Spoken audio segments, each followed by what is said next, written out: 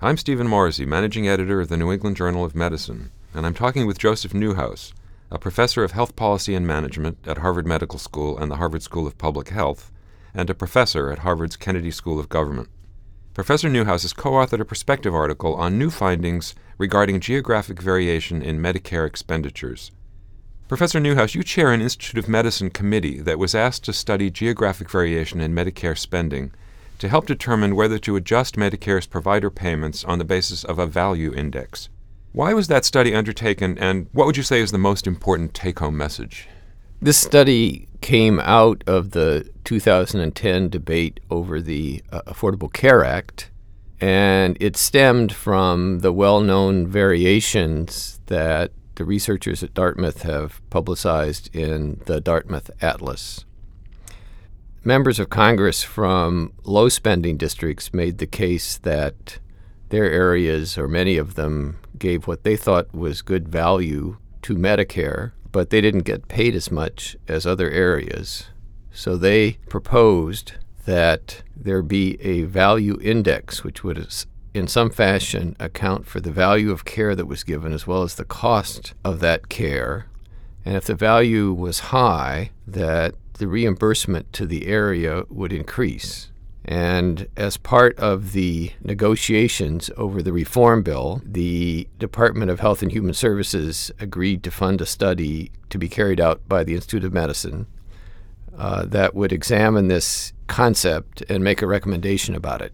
Now, our major finding, or one of them, was that areas don't make decisions. Physicians and other entities such as hospitals make decisions about clinical care.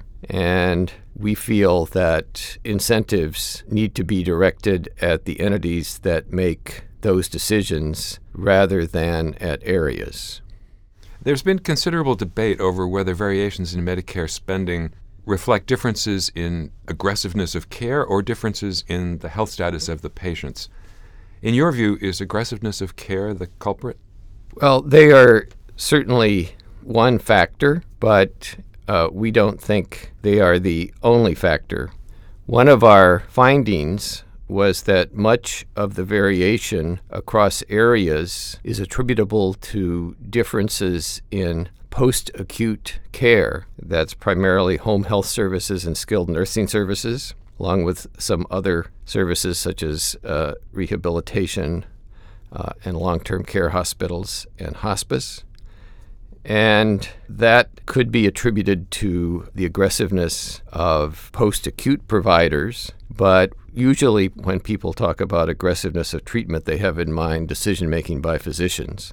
And this may reflect more passivity by physicians than aggressiveness.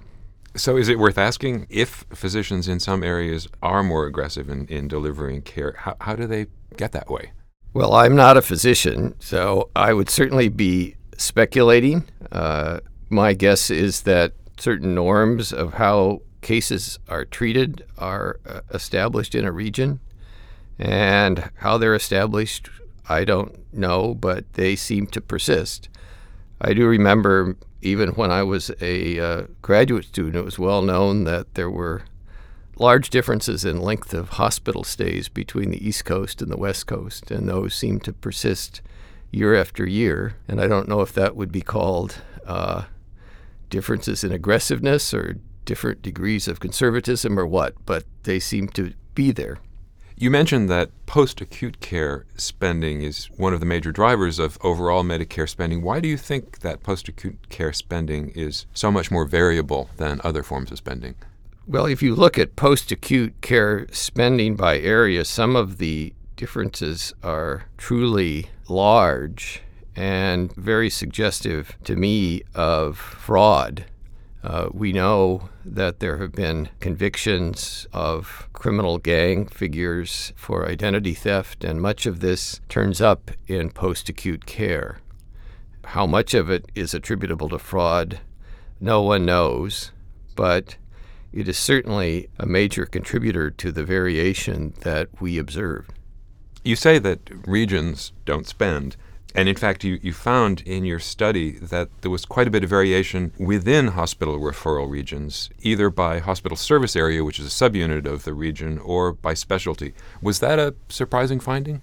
I don't think so. My whole reading of the literature is that there's literally variation under every rock that one turns up in this domain.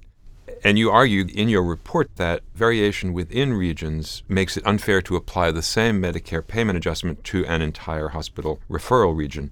Would targeting Medicare adjustments to what you call clinical decision-making units be one of the committee's recommendations? And if so, how would that work? I can't really talk about recommendations yet because the committee hasn't voted, and the interim report contains no recommendations. We'll be issuing a final report this summer that will contain recommendations. But by decision-making units, we do have in mind such things as accountable care organizations, the value-based purchasing arrangements that Medicare has put in place with hospitals and physicians, and Medicare Advantage plans.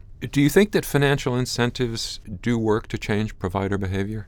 We know financial incentives affect provider behavior. They're certainly not the only determinant of provider behavior, and they're probably not even the most important determinant of provider behavior, but they are the major policy lever that Medicare has to affect outcomes. And it's natural that the Congress would look to payment, I think, to try to affect provider behavior. And finally, do the findings of your study change the way we should think about geographic variation? I like to think that they shouldn't change how we think about it in an important way. I think what they should do is try to change the framing of how we think about variation away from a geographic area to variation across physicians and other persons who are actually making decisions that affect the variation. Thank you, Professor Newhouse.